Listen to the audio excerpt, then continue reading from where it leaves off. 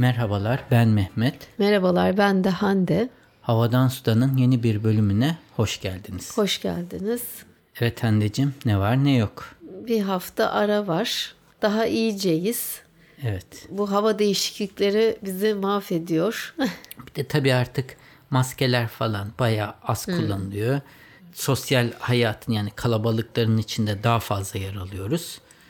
Eskiden de olan hastalıklar da var. Nezle, grip gibi artık. Covid zamanı bu tür hastalıkları da unutmuştuk. Çünkü kimseyle temas etmeyince grip bile olmuyordun. Şimdi ne yazık ki o tür hastalıklara da kolay yakalanılıyor. Üstüne de Covid var tabii ama bu seferki Covid değildi. Yok. Soğuk algınlığı falandı. Evet. İşte böyle. Böyle. Hızlı geçiyor günler, haftalar diyeyim. Devam, iş güç, uğraşıyoruz. Sen nasılsın? İyiyiz. Vallahi biz de uğraşıp gidiyoruz işte.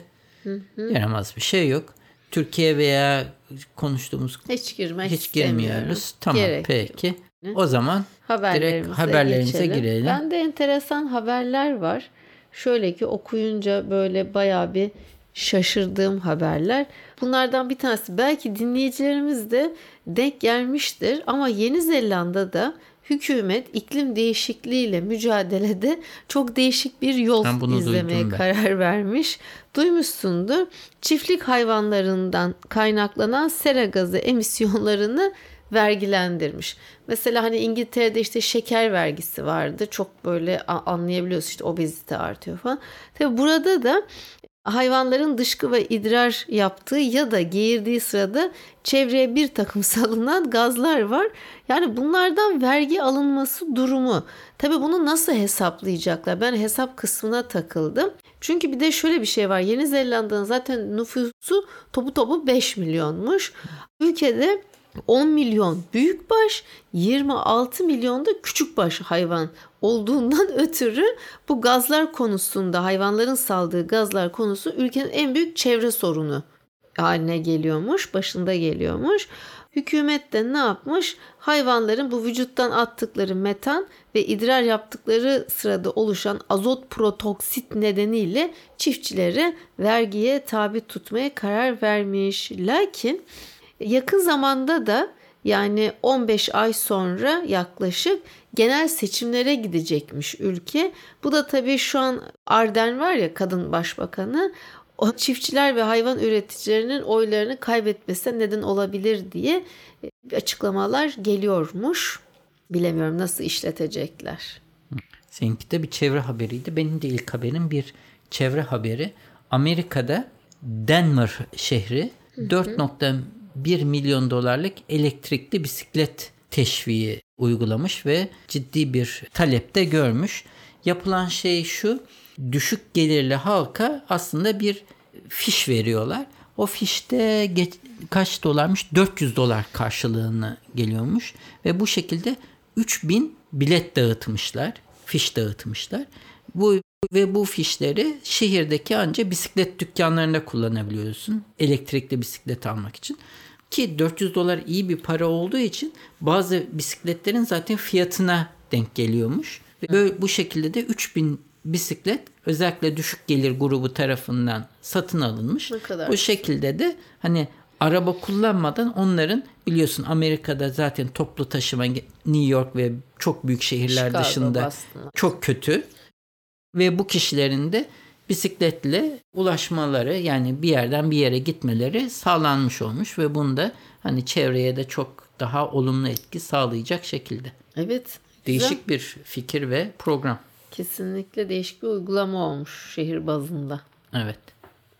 Ben de şehirlerden madem gidelim. Şimdi hatta ben bu haberi görünce sana forward ettim. Ya Mehmet dedim podcast'te konuşuruz diye. Bloomberg sitesine, ben Bloomberg City yani hep devamlı takip ediyorum. Bu da Bloomberg'te. Yani geleceğin benzin istasyonları neye benzeyecek diyor. Çünkü elektrikli arabalar artınca satışı, üretimi de, şimdi şarj istasyonları oldu birçok hani yerde. Acaba bu gelecekte benzin istasyonlarını nasıl etkileyecek diye bir yazı karşıma çıktı. Ben de merak ettim. Okuyayım dedim. Şimdi bunun bir örnek üzerinden gitmişler. Londra'nın güneybatısında Fulham Road'daki Shell istasyonunda işte sürücüler tabii dolum yapıyor bir yandan. Daha sonra kahve, gazlı içecek, atıştırmalık, süt, yumurta gibi temel gıda maddelerini de alabiliyorlarmış. Ama burada satın alamadıkları tek şey Shell istasyonunda benzin. Bu satışta yokmuş. Ocak ayından itibaren de istasyon tamamen elektrikle çalışıyormuş Mehmet. Eski benzin pompalarının yerini 10 tane hızlı şarj cihazı almış ve bunun üzeri tenteyle de böyle hani güzel şık şık da örtülmüş. Ondan sonra tentelerin altına yerleştirilmiş. Bu küresel perakende operasyonlarını yöneten İtzvan kapiteni Shell'in demiş ki hepimize mobilitenin geleceği hakkında bir fikir veriyor aslında bu örnek demiş. 80 ülkede 46 bin istasyonu varmış Shell'in. Bayağı büyükmüş. Dünyanın en büyük benzin parakendecisiymiş. Benim de Ben öngörümü söyleyeyim mi? Söyle bakayım. Bence şehirlerde benzin istasyonları kalmayacak. Şehir merkezleri. Şehir merkezlerinde. Çünkü insanlar garajlara gittiğinde, yani kendi otomobili götürdükleri apartmanlarındaki garajlarda her akşam gittiğinde şarja takacağım. Bu senin telefonunu her akşam eve geldiğinde şarja takmak gibi bir şey. Evet. Veya da aracını park ettiğin yerlerde, AVM'lerde veya da işte şirketinin otoparkına gittiğinde bu tarz yerlerde park edeceksin. Carrefour'a gittiğinde bu tarz yerlerde ücretli şarj istasyonları olacak. Zaten içeride sen alışverişini yaparken bir yandan da şarj oluyor. Kimse şehir içinde hani yolunu değiştirip şarj istasyonuna uğrayayım 15 dakika bekleyeyim şarj olsun diye buna girmeyecek. Ancak şehirler arası yollarda şarjın azaldığında durup yemeğini yiyip kahvaltını edip yapıp bir yandan da o sırada aracının şarj olmasını bekleyebilirsin. Benim düşüncem bu. Restoran, kafe olacak diyorsun. Yani uzun yollardaki yerlerde ama şehir içinde de kalmayacağını öngörüyorum. Anladım. Yani Shell gibi istasyonlar. Atılı arkadaşına söyleyelim. O daha var ona. Var mı? Var daha. Bakmak lazım Türkiye'de ne kadar elektrikli araç sahibi var, ne kadar satışları. Evet. ÖTV böyle olunca zor biraz. Evet, bu belki sistem ve iktidar değişince daha bu konulara hakim birileri gelip daha uygun çözümler getirir. Belki evet. Belki de. Şimdi Microsoft yeni bir uygulama çıkartıyormuş. Artık önceki programlarımızda da bahsettik. Yapay zeka iyice hayatımızın içine girmeye başladı. Bu Midjourney'den bahsettik. DALL-E'den bahsettik. Microsoft da buna benzer. Canva'yı duymuş muydun? Canva tabii bizim asistanlarımız sağ olsun hep o programı kullanarak bedava versiyonu. Evet, afiş hazırlıyorlar. Şimdi o da bu arada Canva'nın da piyasa değeri ne kadar olmuş, bir saniye hemen söyleyeceğim. 40 milyar dolarlık bir piyasa değerine ulaşmış Canva. Ama Microsoft şimdi Canva'ya rakip Adobe da bir ürün çıkardı. Adobe Express diye geçiyor. Benzer bir ürün ama tabii ücretli mukabilinde satılan bir ürün. Microsoft da şimdi yeni bir şey çıkartıyor. Microsoft Designer. Microsoft Designer'ın Canva'dan veya da Adobe Express'ten farkı, o da bir AI. Ve sen ne yapacağını yazdığında ona göre görsel oluşturuyor. Gerçekten. Evet. Bu ücretsiz mi Mehmet? Hani yeni afişlerim olacak da kullanayım bari. Şimdi şöyle, bence tabii ki bu hiçbir şey ücretsiz olmaz. Belki bir süre bedava yaparlar veya da bazı özelliklerini çok bedava tutarlar. Çok yapmışlar ama. İşte sen neyin reklamını yapacağını yazıyorsun, ona göre görselleri oluşturuyor. Başlığı değiştiriyorsun, tekstlerin nasıl yerleşeceğini, o sana bir sürü opsiyon sunuyor. Çok güzel tonlar, renkler, nasıl kadar güzel bir reklam hazırlamışlar. Microsoft Designer adıyla geçiyor ismi. Tamam. Bunun linkini bakayım. Şimdiden şöyle, istersen ön kayıt yaptırıp hani açıldığında bakayım diyorsan designer.microsoft.com. Ön kayıt derken? Daha açılmamış. Yani ön kayıt alıyorsun. Ben görmek istiyorum ne yapıyor diye. Açıldıktan sonra gider bakarım. Niye ön kayıt? Parayla mı? Belki işte ileride paralı olacak. Sen ilk ön kayıt olanlara bir süre parasız verecek. Bilmiyorum yani. Allah. Öyle yapıyor. Bu zamanın trendi bu. Hemen ön kayıtla gireceksin ki. Sıraya giriyorsun. Ürünü almak Aynen için. öyle. Sırf bununla da kalmıyor. Başka bir AI ürünü de sen odanın fotoğrafını çekiyorsun Handeciğim. Çektiğin fotoğraftan sonra bu iç dekorasyon yapay zekasının olduğu siteye yüklüyorsun. Evet. Ve hangi stilde evini dekore etmek istediğini söylüyorsun ve ona göre sana bir dekorasyon önerisiyle geliyor. O da yani duvarları sabit bırakıp nasıl bir dekorasyon olabileceğini içerinin hemen sana böyle önerilerle geliyor. Sen böyle bir fotoğraf çekiyorsun mesela. Odanın bu şekilde döşenmiş fotoğrafını gösteriyor. Anladım da ben nasıl döşemek istediğimi biliyorum zaten. Şu an sadece bunun için bütçem yok. Ama işte şimdi sen tamam, halı ne olsun? Evet. Ay çok kötü ama bu ne o? Leopar desenli mi halı koymuş? Evet. Burada zevkimizi de giriyor muyuz? Evet giriyorsun. Zevkini de giriyorsun. Öncesi sonrası böyle. Hatta göstereyim. Yani resmen ileride böyle hani bazı meslekler işsiz kalacak. Hani ihtiyaç olmayacak. Bak şimdi. Böyle. Şey yapıyor mu acaba merak ettim. Mesela senin evini dekore ediyor ya.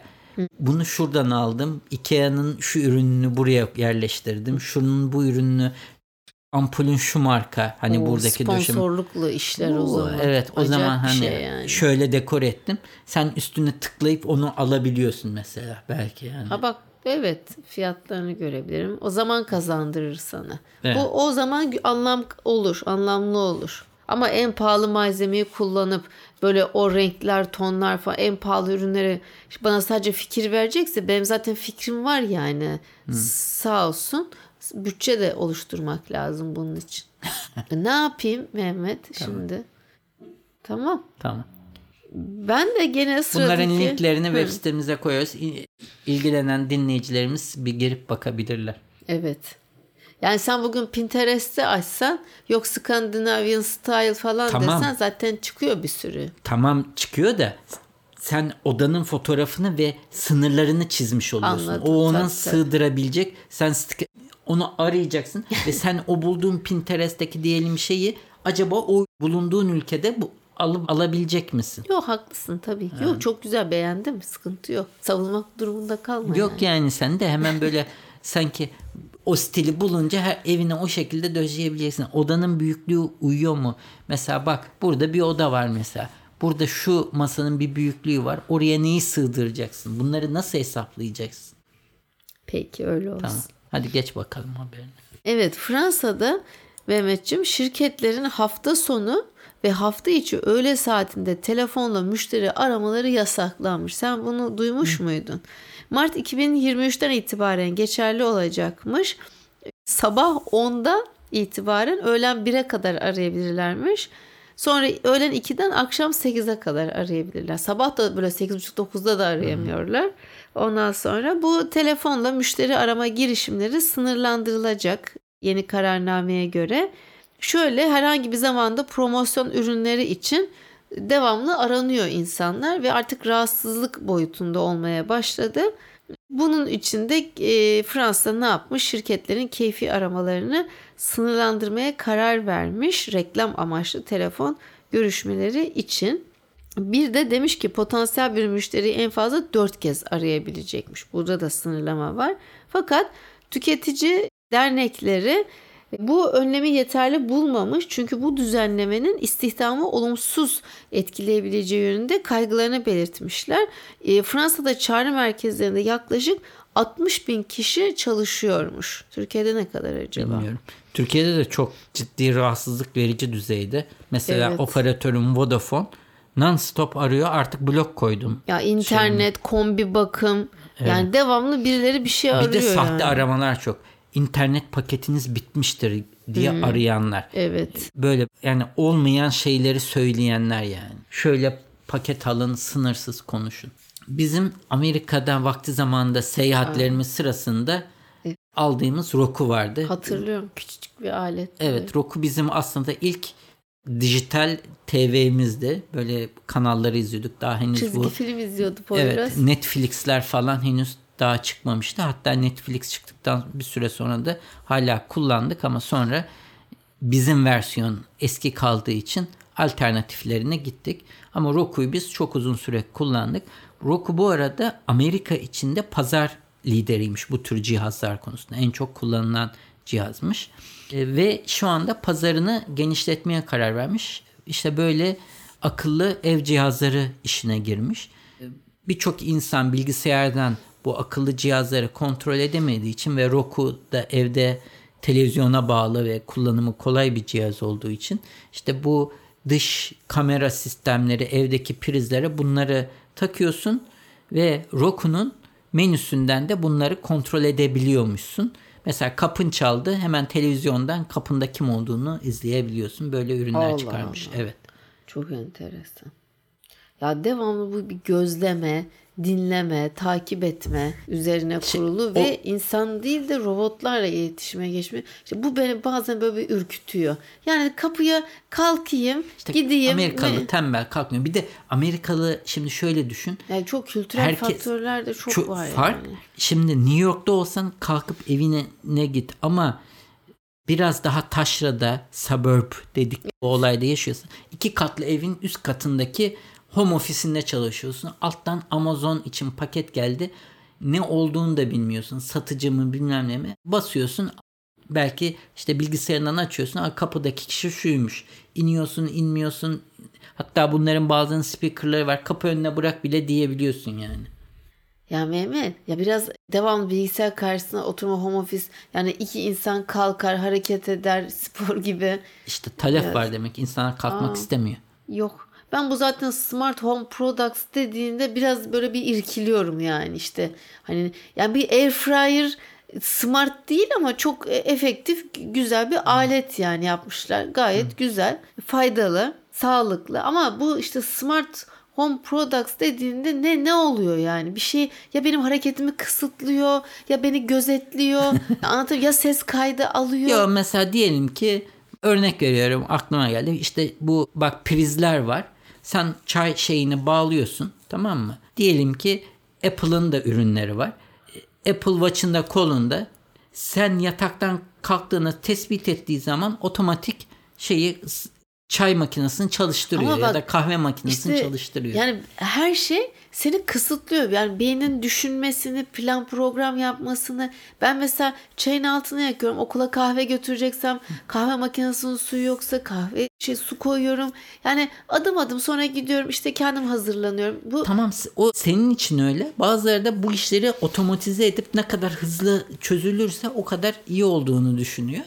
Böyle bir dünya. Ben öyle düşünmüyorum o zaman. Peki, merak ediyorum dinleyeceğimiz ne düşünüyor. Tamam. Tamam. Benim son haberim gene bir teknoloji haberi. Futurism.com sitesinden, future'la ilgili, gelecekle ilgili efendim. Şöyle ki Çin devlet tarafından işletilen bir şey, pardon bunu kestim. China Daily gazetesinin bir raporuna göre Çin, Mehmetçiğim, bir vakum tüp içerisinde, bu vac train olarak adlandırıyorlar, Hyperloop tarzı manyetik olarak havaya kaldırılan bir treni başarıyla test etmişler. Sana bu hemen Elon Musk'ı hatırlattı değil mi, onun projesini? Virgin'in projesini. Virgin'in değil de Elon Musk'ın da. Hyperloop ilk Virgin'in de bir projesi var. Tamam, neyse. Haberime göre de gene devam edeyim. Yaklaşık 10 yıl önce Elon Musk tarafından popüler hale getirilen bir tasarım olan Hyperloop tarzı diyeyim. Araştırmacılar işte treni Kuzey Çin'deki Shaanxi eyaletinde yaklaşık, tabi burada böyle detaylar var, 1.25 millik bir ray boyunca test etmişler. Kısa yani. Kısa. 80 mile, düşük vakumlu tüp içerisinde 80 mile ulaşmış saatte. Ondan sonra işte şimdi 37 millik bir test pisti inşa edip trenin de 620 mil saatteki hıza ulaşmasını sağlamaya çalışacaklarmış. Bu gene yani Hyperloop gibi Elon Musk'ın yeni bir tür yüksek hızlı tren sistemi temelini oluşturabilirmiş ama dünyada da bu İlkmiş yani Çin'in yaptığı. Buna da maglev treni deniyormuş. Sen duydun mu bu şeyi? Ya burada yapılan şey şu. Ne? İçerideki havayı ortamda tüplü sen ortam. giriyorsun trenin içine. Hı. Trenle o tüpün arasındaki havanın büyük bir bölümü emiliyor. Evet. Tamam. Sonra bu manyetik şeyler üstüne gelince aslında sürtünmesiz olarak çok hızlı seyahat etme imkanı sağlıyor. Evet aynen öyle, sürtünmesiz manyetik güç şeyler. Yani enerjiden tasarruf ama uçak hızı veya da uçak hızının çok üstünde bir hızla, yani hem yakıttan tasarruf ediyorsun hem de mesafeleri çok hızlı alır halde gidiyorsun. Kazası da olmazsa bir gün yaparlar, bir de ilk bu manyetik tren yani tüp kazası falan nasıl olur bilmiyorum. Ay, o kadar hızlı gittiğini düşünürsen. Evet 650 kilometre mesela hızla gidiyor ve kaza zaten orada sıfır yani kurtulma. Bilmiyorum artık nasıl olur. Evet. Benim de son haberim son derece kısa. Komşumuz Yunanistan'da 7 Ekim tarihinde 4 ya da 5 saatlik bir süre için %100 geri dönüştürülebilir enerjiyle kullanmış Yunanistan 7 Ekim tarihinde. Ülke tarihinde ilk defa olmuş. Yani bu süre içinde hiç termik bir santral kullanmadan sadece güneş, su ve rüzgar kullanarak 5 saat boyunca ülke enerjisi bu şekilde sağlanmış. Şu anda da ülkenin enerji ihtiyacının %40'ı geri dönüştürülebilir enerji kaynaklarından sağlanıyormuş. Darısı Türkiye'nin başına diyelim. Tabii bunlar daha çok kısa süreler ve gerçekten bir ülkenin her zaman yani 7/24 enerjisini bu şekilde sağlamak mümkün olacak mı? Göreceğiz. Tamam. Kesinlikle. O zaman bu haftalık bu kadar diyelim. Dinleyicilerimizin geri dönüşlerini, yorumlarını bekleriz. Bir haftalık bir aksamadan sonra, atlamadan sonra tekrar sizinle olduğumuza seviniyoruz. Yorumlarınız bizi çok mutlu ediyor. Özellikle Telegram grubumuzda bulunmayan dinleyicilerimizi bekleriz diyeyim. Tamam. Gelecek hafta görüşmek dileklerimizle sağlıcakla kalın. Hoşça kalın.